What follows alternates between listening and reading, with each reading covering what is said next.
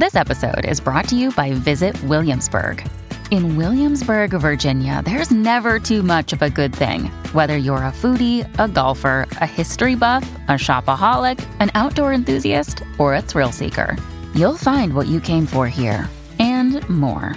So ask yourself, what is it you want? Discover Williamsburg and plan your trip at visitwilliamsburg.com. This episode is brought to you by FX's The Veil, starring Elizabeth Moss. FX's The Veil is an international spy thriller that follows two women as they play a deadly game of truth and lies on the road from Istanbul to Paris and London. One woman has a secret, and the other has a mission to reveal it before thousands of lives are lost. FX's The Veil, now streaming, only on Hulu.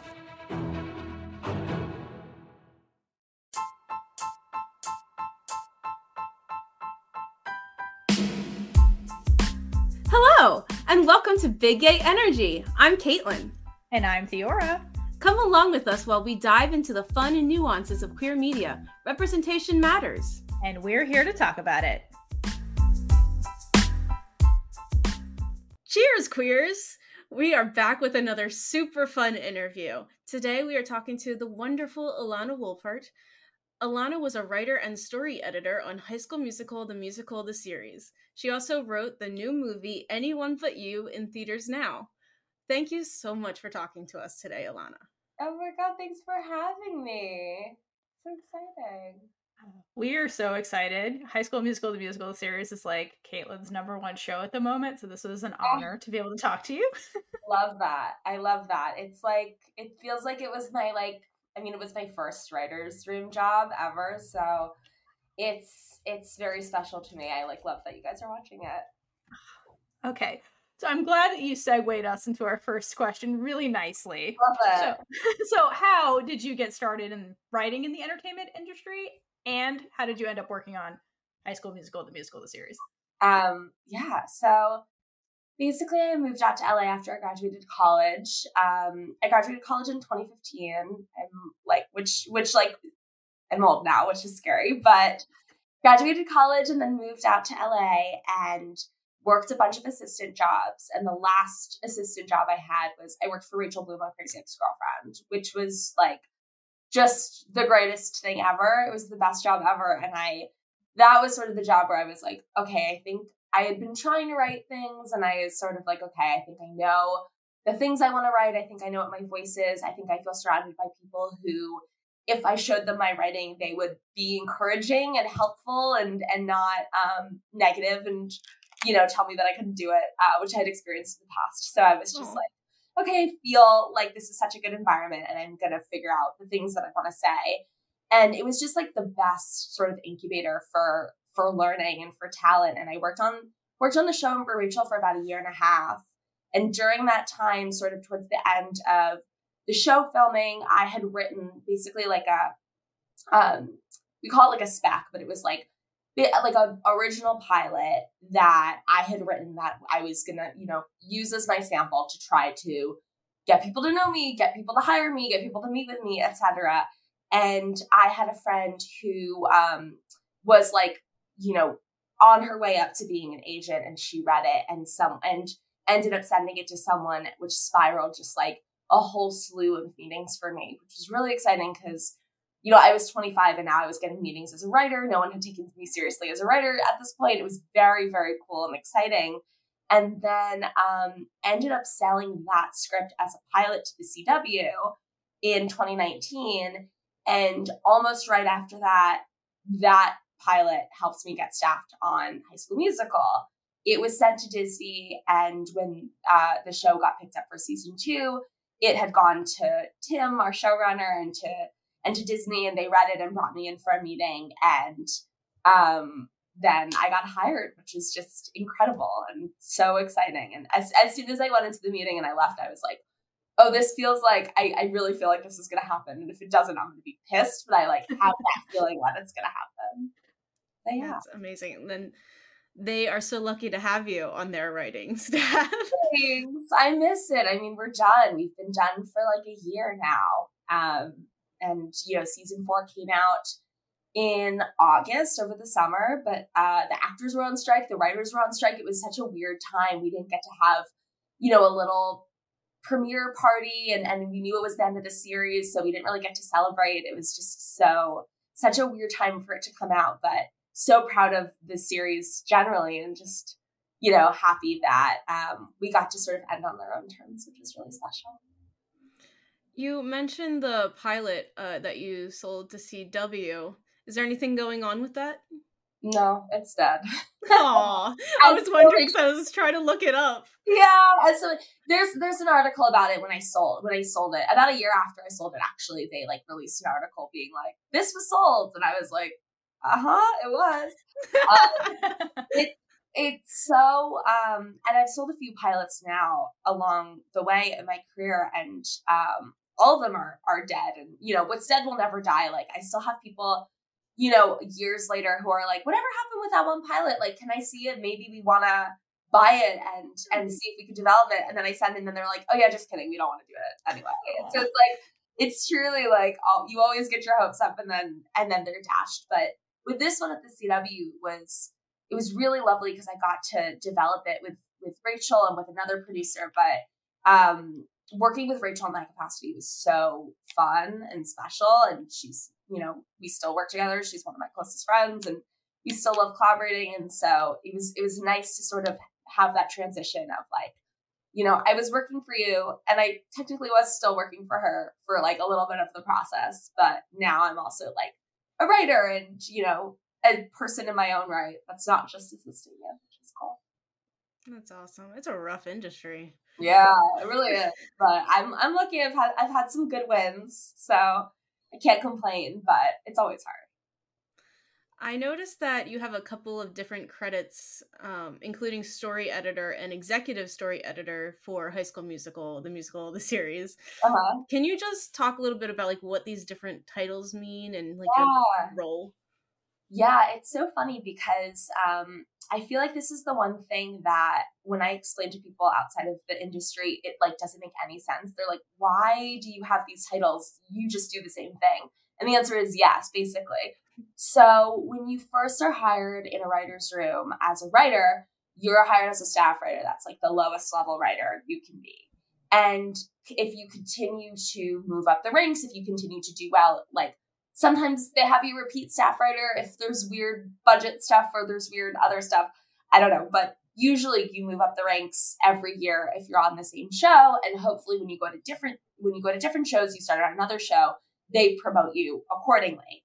But basically you start at staff writer, and then you get promoted to story editor, and then you get promoted to executive story editor, and then you are co-producer, and then you're producer. And that's, once you get to producer, that's when things kind of change because you have a producer credit. And so you can take on more work. You can take on more work on set. You're sort of a little bit more, not like more essential, but like can take on some bigger, more responsibilities, I suppose, than when you're lower level and when you're lower ranked, just because you have more experience, presumably. But none of those titles really mean anything. They're all like, you're a writer in the room. Like, I did the same things when I was a staff writer to when I was an executive story editor. Like, I was a writer in the room. It just changed. It changed my pay a little bit, and it changed, I suppose, like my ranking. Like, it's very hard to get hired as a staff writer these days because there's so many writers trying to break in, which is such a huge problem in the industry. But now I'm at producer level, and being an upper level writer, so to speak, it's much easier to get hired for jobs because people are always looking for upper level writers, especially upper level female writers, female identifying writers, because it is so hard to rise up the ranks. And once you get to that level, it's like, oh, people really need someone with experience that, has a specific identity sometimes, and it's easier. So now I'm a producer, but I did start at staff writer. That makes sense. Yeah. Look at you growing. I'm trying.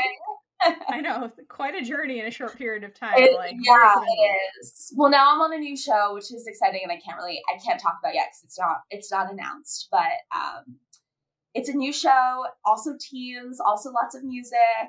So I'm really excited about it. I feel like I've sort of it's like a little bit like graduation because it's not Disney anymore, but it's still sort of the things that I love, which are young people singing and being emotional about music. Is it queer at all? What? Is it queer at all? A little bit. A little. Not as much as I would like. I'm definitely the gay agenda a little bit. Thank you. What if these people were gay? And it's like, well, I don't know that they're going to be. And I'm like, but just like, let's just go down. Like, what if they were? Which is so funny because the first season I was on High School Musical, one of my best friends, Natalia, was that person. And they were always like, well, what if this person was gay? What if this person was gay? And I was just like, Natalia, you can't make everyone gay. And then like I came out after that season and I was like, oh shit, like I'm pretty gay. And they were like, I knew it. And it works. When you tell people they're gay, they have to listen. So I was pretty convinced by the end of that show that every character was a little queer. So yeah, good job. But also because of it's it all gets influenced by the actors too, and it's like you it all starts bleeding in together. Like my own life was bleeding into the show. Everyone was sort of bleeding into the show, so it was just like, yeah, we're all gay. Everyone's gonna be gay. It's gonna be great. I love it. Oh my gosh. But speaking of High School Musical, the series, what was your writing process for that show? Like, did the writers kind of get a say in each episode, or was there like kind of like a lead that like took charge? Like, how did that kind of work? So Tim, our showrunner. So I came on season 2, and when I came on season 2, it was the end of 2019, a blessed time when we did not know what horrors we had ahead of us. So it was my first writer's room. I was going into the office every day. It was so exciting, and we would sit in a room and we would talk. Like, we sort of had every episode on the board and all the characters' pictures up above the board, and we would sort of plot out the season. And in season 2, we had 12 episodes, so we had a lot more than usual. In 3 and 4, we had 8 each, so it was a much shorter season. And we actually did seasons 3 and 4 on Zoom, which, did make it a little bit easier. We had a slightly smaller writer's room, and we did everything on like a online program where we plotted things out.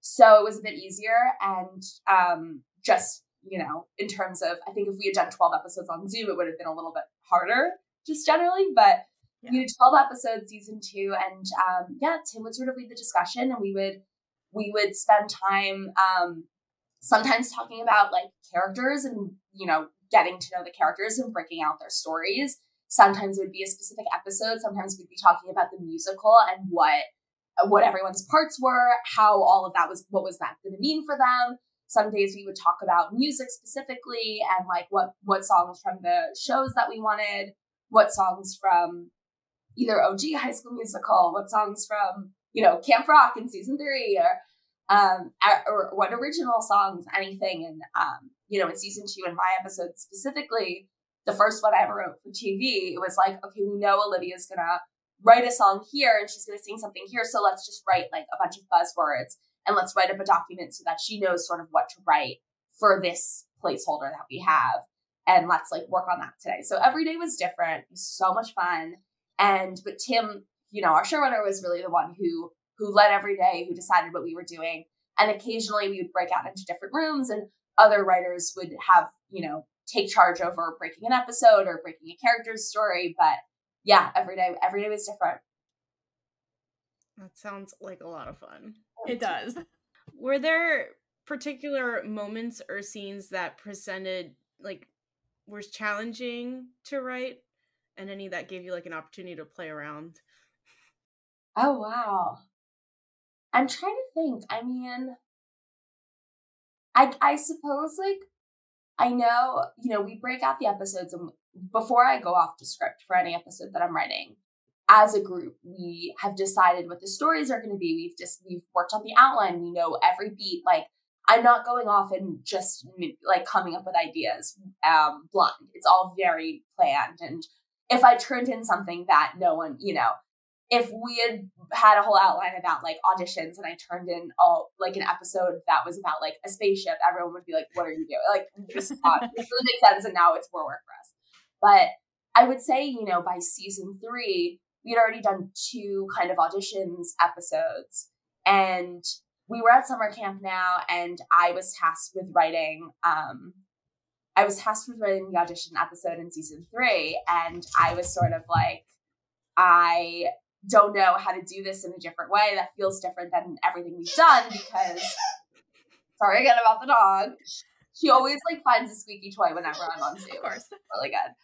But yeah, so I think that was a little bit difficult because we had talked about sort of what that process could look like. We wanted to make sure that it didn't feel tired, or that like enough people had stories and enough to do. And I'm really proud of that episode. I think it went like pretty well, and it was so fun to do it in a summer camp setting where there was like all this new stuff. And there's a very meta joke at the beginning of my episode in season 3 about the documentary that they're doing, about calling it like it's something like Frozen the Musical, the documentary, or something very meta that we were sure that Disney would tell us to take out because it was too referential, and they were like, we think this is so funny, you can keep it in. And I was like, that's a win for me. It's because you said Disney Plus's Frozen the musical, the documentary.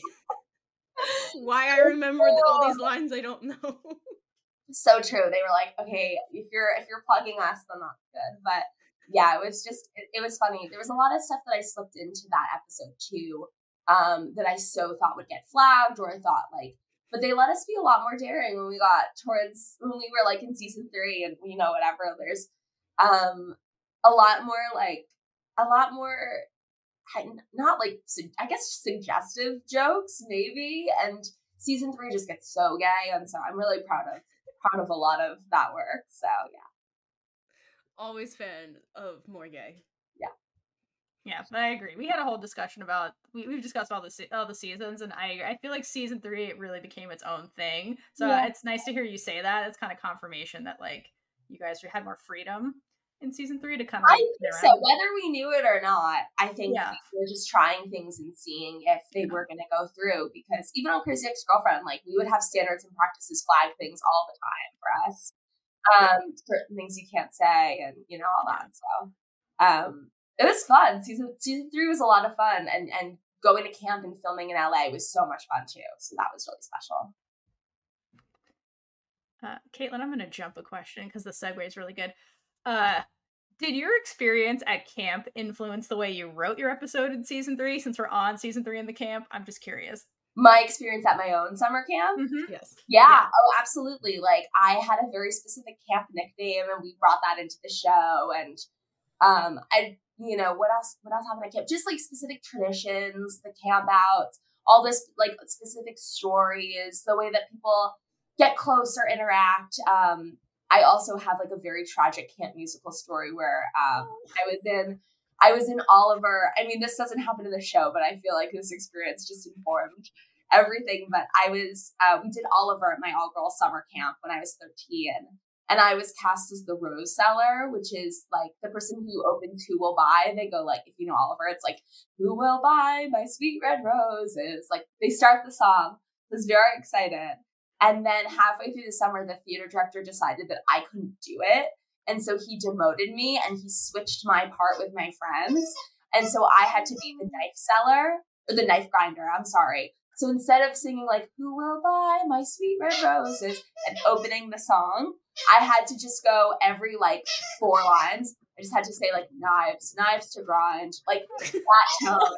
And I was so devastated, and I had like already written my friends and family about how I got this like great part, and it was like a turning point in my acting career. And then I had to be a knife grinder. I was so upset. I think you posted that on Instagram. I did, yeah. So Rachel Bloom did a show back in 2019 called Theater Kid Redemption Night, and it was basically like people came up and told their like sad theater kid stories or triumphant theater kid stories, and got some sort of redemption on stage. And I'm not a performer, and I don't really do that, but I was like, I will go up and I will tell my rose seller story, and I will get redemption. I will sing the knife grinder part like the way that I wish I had sang it when I was 13. And so I did that, and I had so much fun. And it's so funny because a friend of mine who ended up writing on High School Musical was at that show, and this was before I was hired on the show. And she saw that performance and she was like, that seems like someone I'll be friends with. And then we ended up in the room together, and now she's one of my closest friends. And she was like, I was right. Like, that's cool. Yeah. That's cool. I feel like everyone has a sad theater story.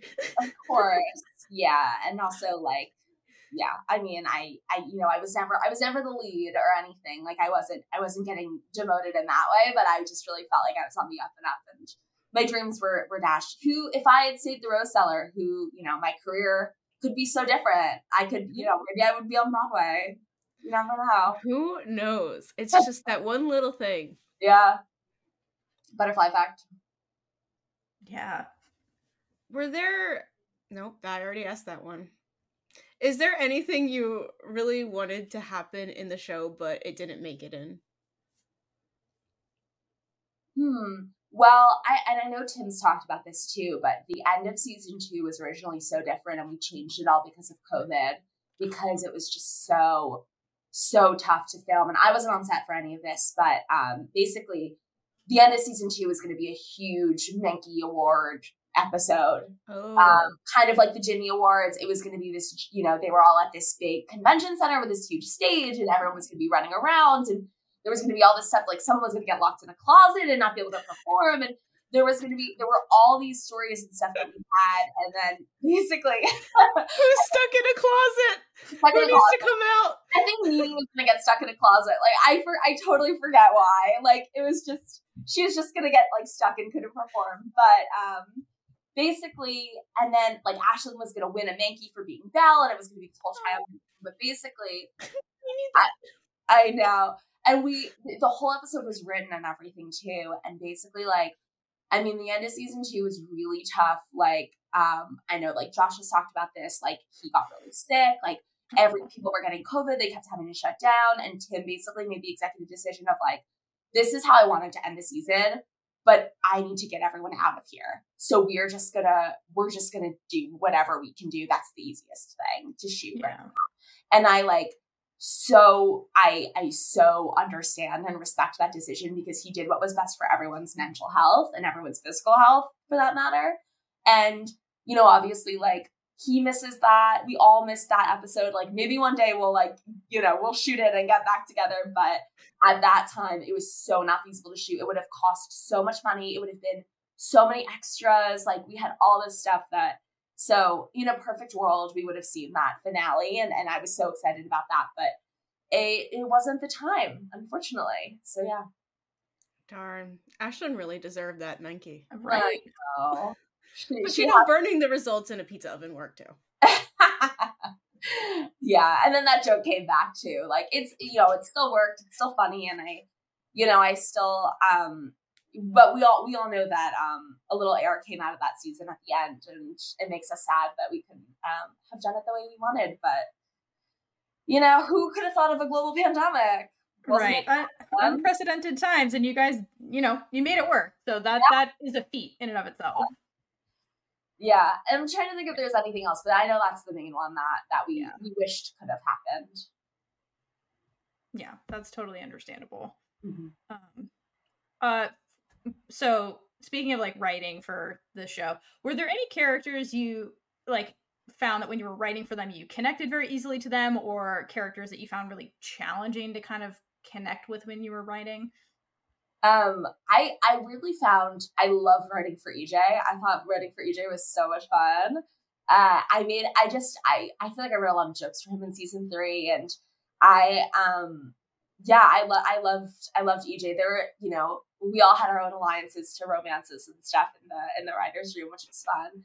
But I did love writing for him, and I loved writing for Ashlyn. That's the obvious answer, but that was the one that came the easiest to be, and I was usually tasked and also chose to work a lot on her stories, and even from the beginning was always the character I connected with the most. I think, like, I watched, before my interview for the show, I watched 2 episodes. I watched the pilot and I watched Homecoming. And I don't even think they said Ashlyn's name in either of the episodes. And when they asked me, like, who my favorite character was, I was like, who's the girl playing Miss Darvis? I don't know her name, but she's my favorite. I love her.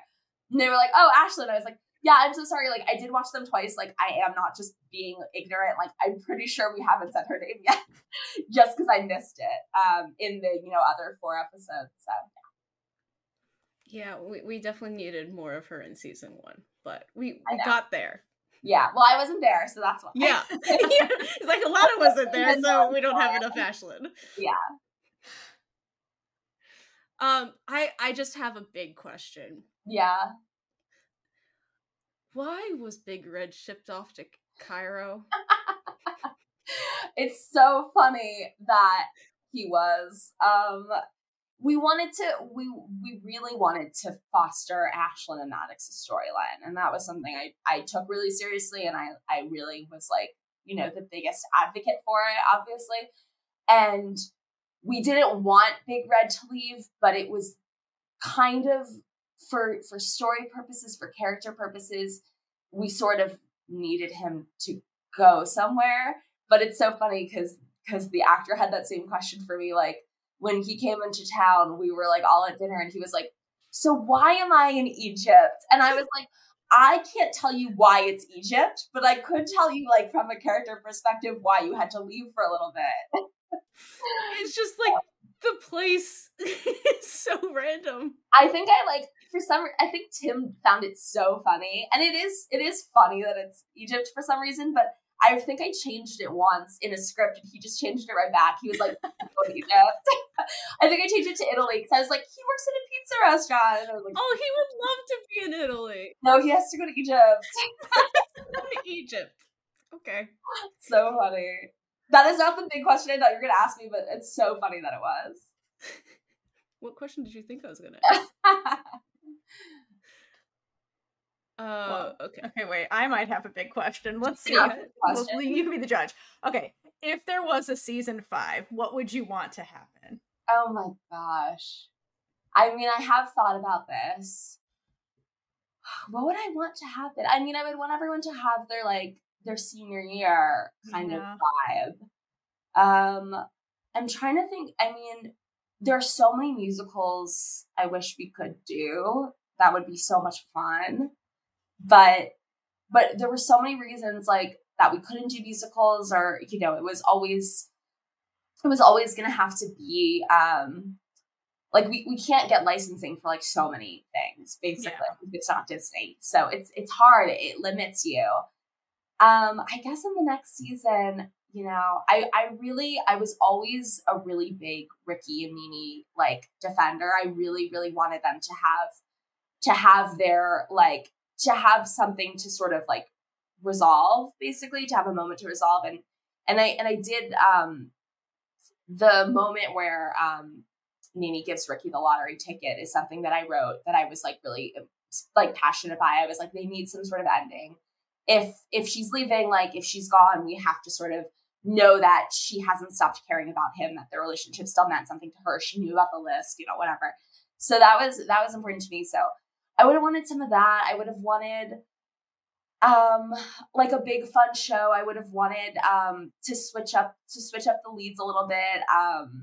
I would have wanted to see some more people get the lead. Like we have that joke of Ricky always getting the lead, and like I want to see him not get the lead. And that was my version of season 5 as well. Yeah. Get the male lead, and instead, like, I don't know, Jet gets it, or someone else, and I don't know. So more Jet and Maddox. Like, I really, really loved those characters. Those were really fun additions to season 3, and I was so happy to have them come back for season 4. I thought that was really important, and I love Miss Jen, and I was always pushing Miss Jen and Mazzara. I love that relationship, and I know lots of fans love Gina and Ricky, but I would like to see them go through it a little bit and figure out what like the future holds for them, but also we sort of presented another love interest for Gina in season 4. I would have loved to see maybe another love interest for Ricky in season 5 and how that, affects them. And I'm trying to think. I sort of like turned my brain off after we finished. I was like, I don't want to like get upset that we can't do anything else. And, but Yeah. When you need mealtime inspiration, it's worth shopping Kroger, where you'll find over 30,000 mouth-watering choices that excite your inner foodie. And no matter what tasty choice you make, you'll enjoy our everyday low prices, plus extra ways to save, like digital coupons worth over $600 each week. You can also save up to $1 off per gallon at the pump with fuel points. More savings and more inspiring flavors make shopping Kroger worth it every time. Kroger, fresh for everyone. Fuel restrictions apply. My version was that they did the prom and Miss Jen makes Maddox audition too, and so then it's Ashlyn and Maddox as the leads. Oh, that'd be so good. They'd be so good in that song. Right. The prom would be a really fun one. Especially like I really I really wanted to do a senior prom, and it's just like we don't have time for it. Like we got to do our Halloween episode. We were so happy to do that. Oh, that's such a great episode. Yeah, but prom and doing the prom, I mean, good idea. Come back. We'll call On you. theme. Please. Okay. So this is not about the show. Mm-hmm. I like to do a lot of research for interviews. Uh-huh. Okay. So that's what I'm going to preface this with. Okay. I saw an article that you wrote where you talk about being obsessed with Googling your name. Yeah. So given the amusing experiences you shared in the article and discovering your name twin, I'm curious. Do you still find yourself Googling your name? I do, but now it's for different reasons. It's because I'm trying to look up something about the movie and that I wrote. So it's like, I'm like, did anyone make me a Wikipedia page? And so I'll Google my name and see if anything happens. But also too, I actually looked into it. Thank you. I don't know how to do it, so I need someone to do it. You're not allowed to write your own. Someone else has to do it. So. And I was like, I don't think I, could get someone to do it. I've looked it up too, just because like press has been coming out about the movie that I wrote, and so I've been looking to see like if my name comes up and stuff. So I'll search it sometimes, but I'm very pleased to note that enough stuff has happened to me that I've sort of pushed the other Ilana Wolpert, who's now retired, so she's really losing. I've pushed her down in the Google search, so I've been very, very proud of myself for that. It's mostly you. Yeah, thank you. I wanted to just talk about that because like I used to do that when I was younger too. Yeah. And like I'm the one who introduced my friends to them. I'm like, let's look up your name. And like my name was just like it never came up.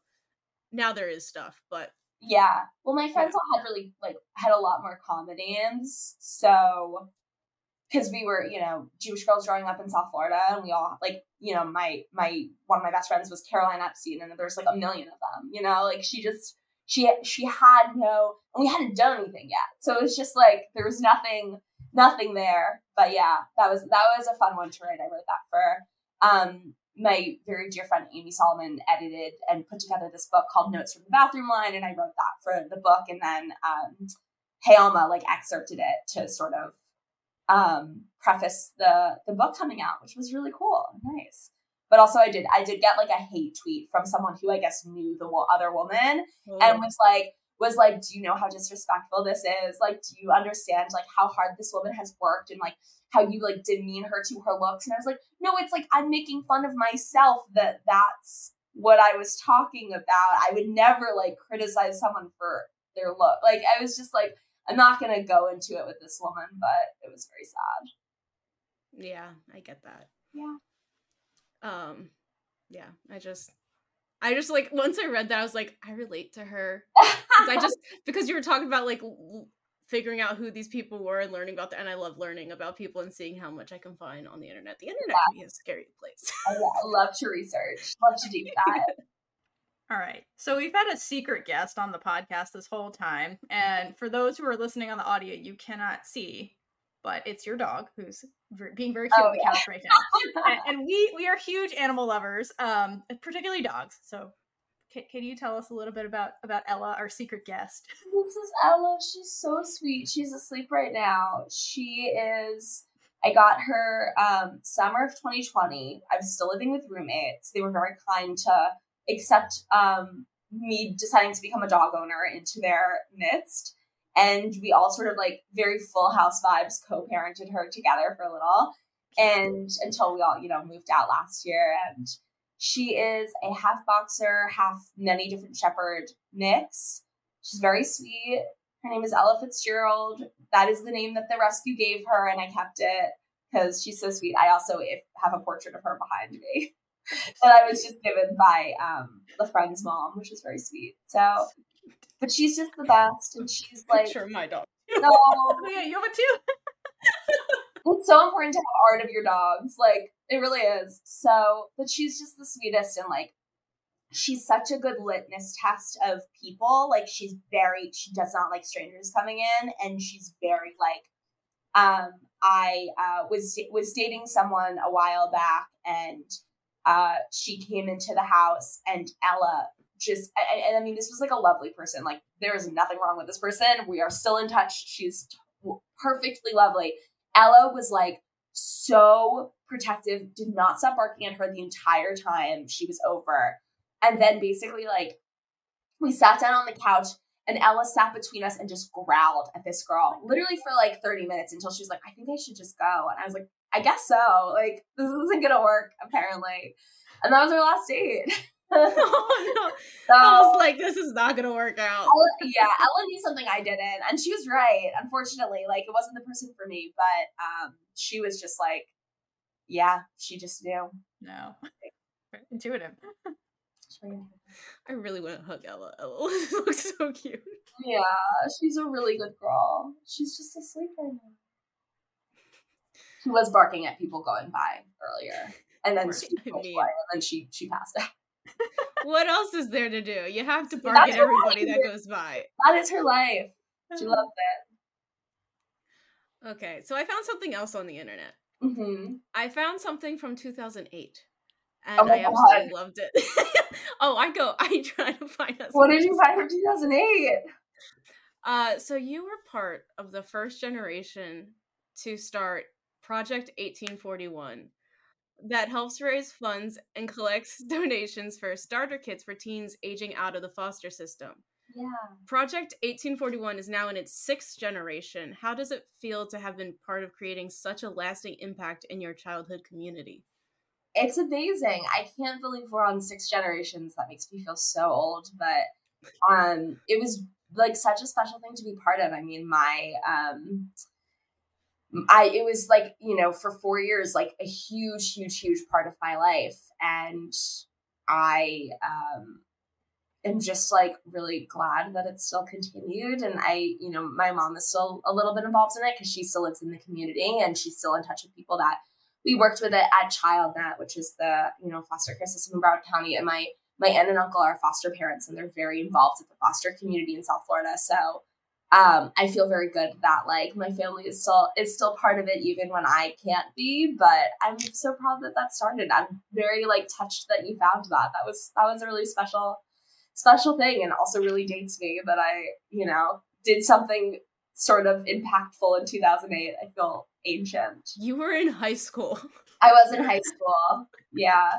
It's really just because like my girlfriend was born in 2000, and so when you do the math, sometimes it's really hard for me to, like, we watched Twilight recently, and she goes, "Oh, I was 8 when this came out," and I was like, "Oh, I went to see it, and my friend drove me because we were in high school. I'm gonna just like take a gun to my head at this point. Like, this is I can't hear it." I do that on the podcast all the time because the largest age gap is 14, and then Theor and I have a 9-year age gap. So especially with technology now, things are so different, even from a few years. So yeah, it's fun it's when rough. you get little making people feel old. Yeah, it really dates things when you think about it. But yeah. All right, I promise this question will not age anyone in any way, shape, or form. Everyone will relate to this. Okay, so as a Swiftie myself, I found out that you are as well. So yes, yeah. I want to know, do you have a favorite era in honor of the Eras tour? Wow, I mean, yes and no. I think it keeps changing, but I mean, I've just, I went to the Speak Now tour. I've been there since the beginning, but I love Reputation, and the Reputation era at the tour is so good and so special that it really just renewed my love for Reputation. But I went through a really big like Reputation renewal phase in 2020 where all I did was listen to Reputation. Like it was like Reputation, Folklore, Evermore, like just truly on repeat, and that was my vibe. But yeah, I love Reputation, and I really love Folklore and Evermore. Like those are just really special to me, and yeah. So I guess that's my answer. That's a good answer. You'll go through another Reputation like love era. I'm sure when she re-releases Of it. So course, it's coming.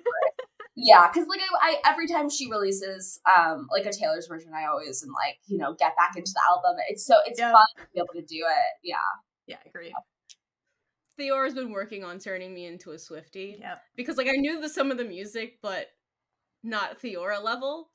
Like we have a whole episode that's like not even the main episode that we're going to be filming about queer themes in her music. But I got to see the movie with Theora, and it was really cute. That's fun. Seeing Theora watch it. That's so fun. But it was also really good. Like that concert, I'm jealous you got to see it in person.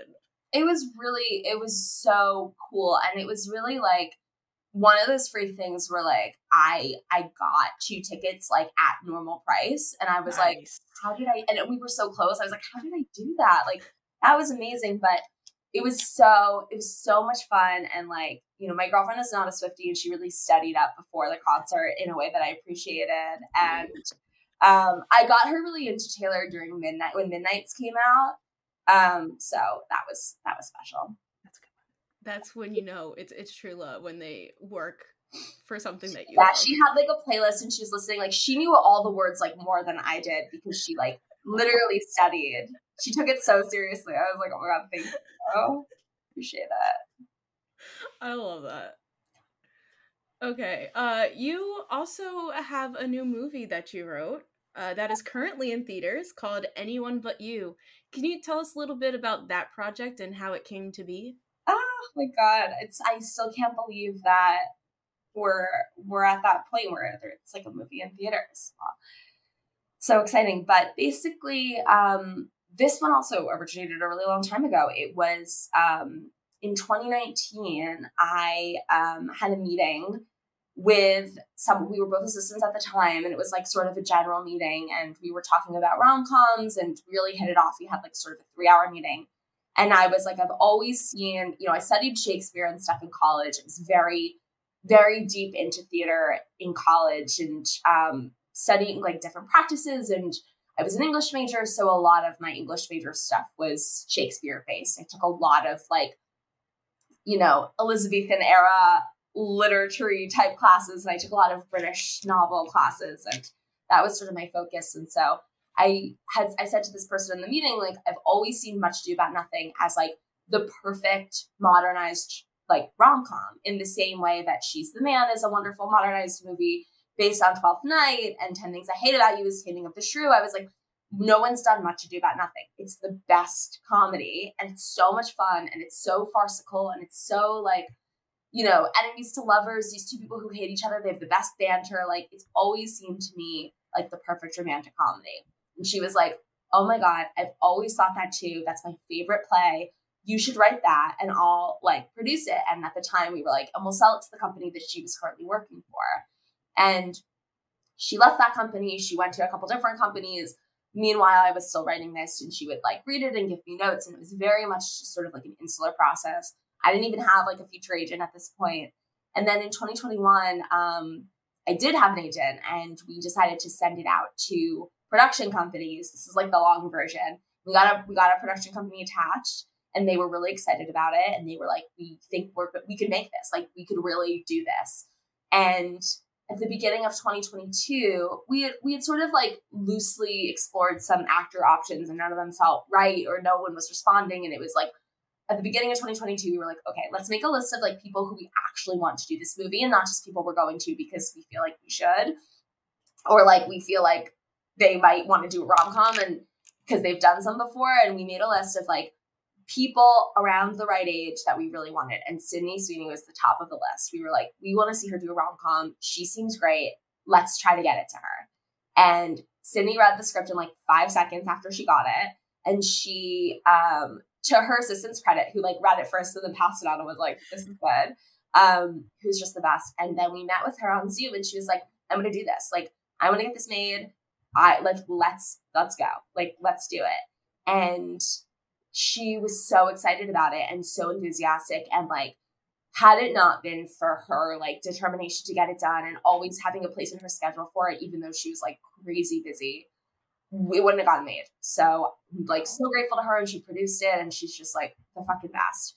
And then a little bit later, and they've talked about this, but Sydney and Glenn met at the MTV Movie Awards and he presented her with an award, and she called us later and she was like, well, what about Glenn for the part, for the male lead, who, you know, we hadn't really found anyone who was right for it. She was like, well, what about him? And we were like, well, does he want to do a rom-com? Like, whatever. And she was like, it doesn't matter. Like, he should. He's done them before. He's amazing. She just seen Top Gun, and she was like, let me get on Zoom. Let me pitch it to him. Let's send him the script, like all that. And then he was in. And then once he was in, things moved really fast because it was like, okay, we know what this is. Here's this cast of these two, like, incredible rising young star leads that are both insanely hot. And we got a director, we sold the movie, all of a sudden we were in pre-production, and beginning of 2023, it was flying out to Australia to be on set, which was so crazy. So that is the long version of how it got made, which is like, you know, just truly due to people really not giving up on it and keeping it, you know, top of their priority list. And so, yeah. And now end of 2023, it's coming out. That's so awesome. That's Thank you for incredible. sharing the long version. We Yeah. want to hear it all. I know. It's a lot of like, you know, obviously there's a lot of nuance in all of the details, but ultimately like it really, when you have someone who has that kind of star power, and I mean, producers too, like my producers were so amazing, and they always, you know, were checking in and making sure they were going out to the right talent.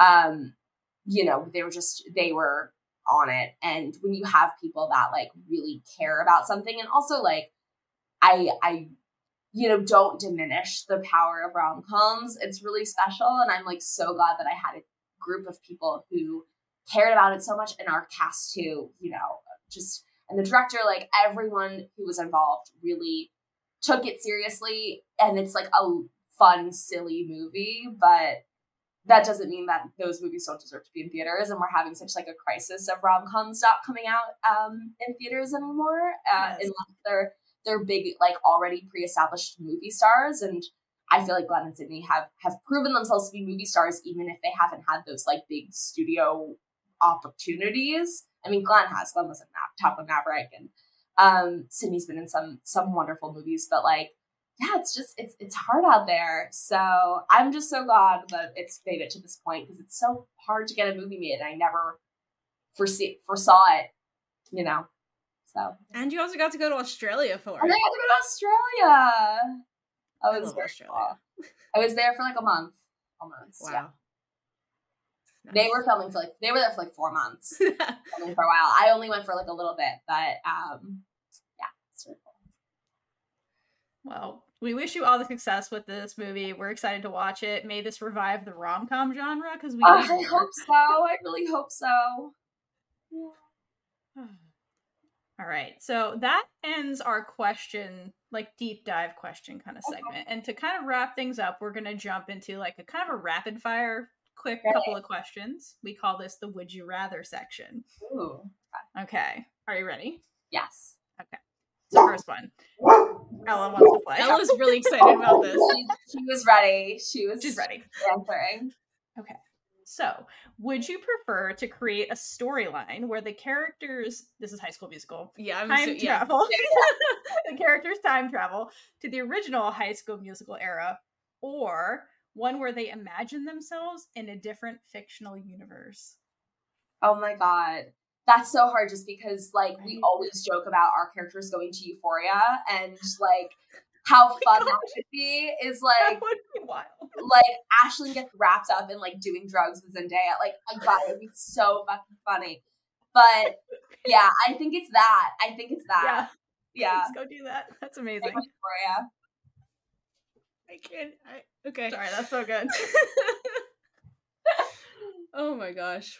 And make it comedy. It'd be Ricky, so like, good. Ricky sees Jacob Elordi and realizes, like, he's no longer the big man on campus, and they all audition for the musical, and Maud Apatow, like, just writes them all, like, terrible parts, and she gets, like, the best role. Like, I'm just, like, there's so many ideas. That's so good. Good. Yeah. Okay, this next one is kind of our signature for the podcast.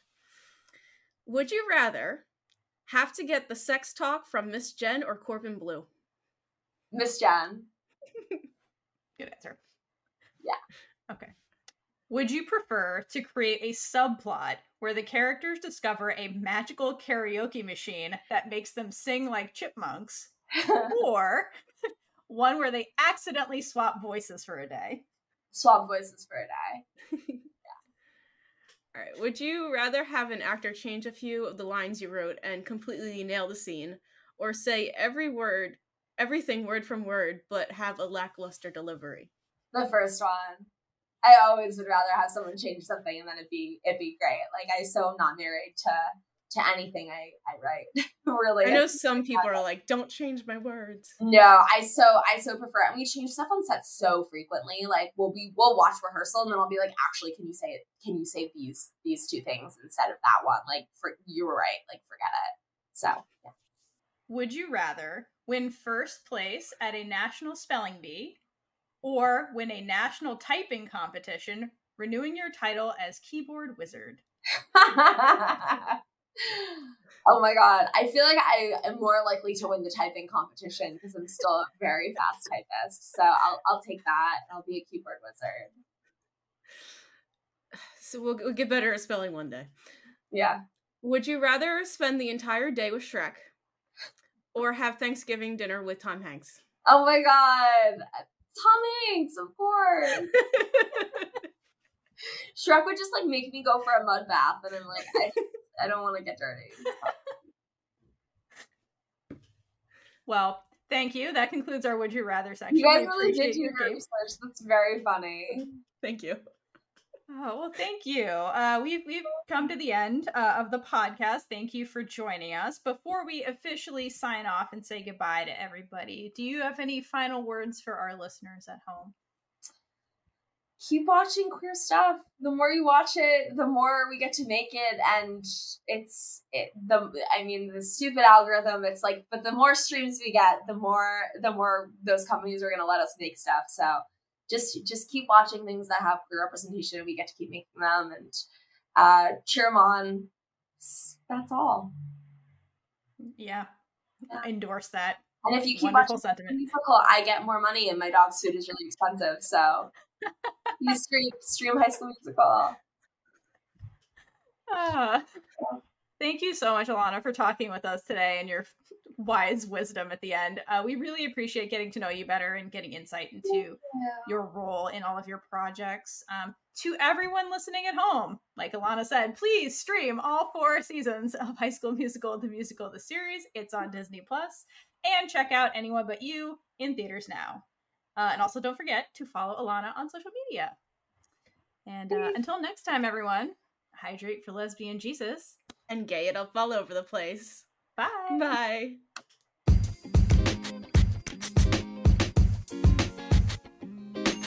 And with that, we've been Big Gay Energy. If you like this episode, check out all our other episodes on whatever you're using to listen right now. If you're listening on Apple, we'd really appreciate it if you left us a review, no matter how brief. It helps us get into Apple's algorithm to reach a wider audience. Please feel free to reach out to us. We would love to hear from you about everything and anything. You can find us on all the social medias at Big Gay Energy Pod, or email us at biggayenergypod@gmail.com. If you'd like to make friends with other queer media-loving people, reach out to us to join our Discord server. If you'd like to support us, check out our merch store or join our Patreon for early access to episodes, exclusive content, and so much more. Until next time, stay safe and hydrate for lesbian Jesus.